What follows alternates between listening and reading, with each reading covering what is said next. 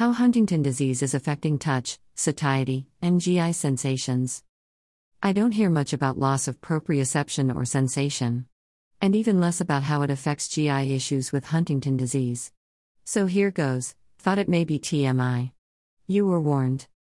Sensation, what I feel, or don't.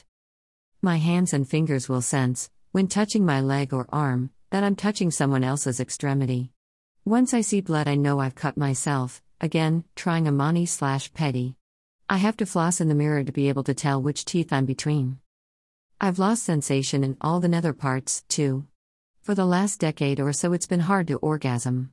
I can't tell if I'm peeing, and can't feel wetness, which can lead to some really awkward situations.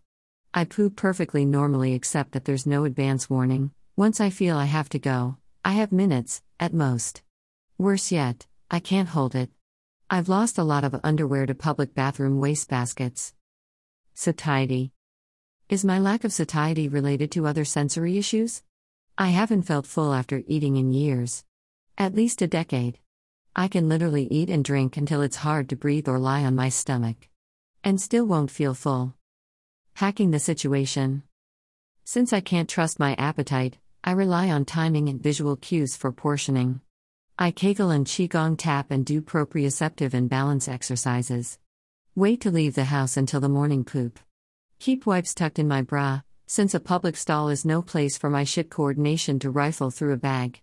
I postpone eating if I'm leaving the house for more than a couple of hours, eat out only if I can get home soon after, and fast all day for air travel.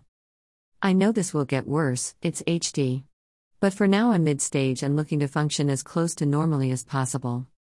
Photo by Hafidz Ali Fuddin on Pexels.com.